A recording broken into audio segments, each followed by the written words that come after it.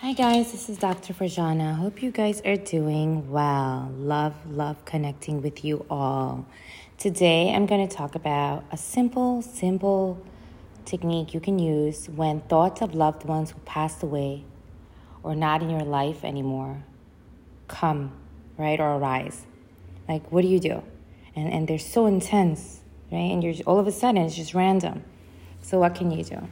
Some mantras that you can say are, it doesn't exist anymore. It doesn't exist anymore. It doesn't exist anymore. It's a past event. It's a past event. It's a past event. And the third thing you can say is, my loved one is safe with God. My loved one is safe with God. My loved one is safe with God.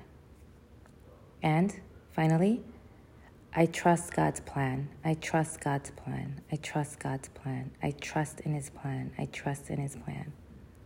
All right, guys, I hope this helps, okay? These are for just random thoughts that come about, and you just start thinking about your loved ones and you start feeling really bad, right? Or someone that you lost in your life that's not in your life anymore. All right, guys, hope this is helpful. Take care of yourself.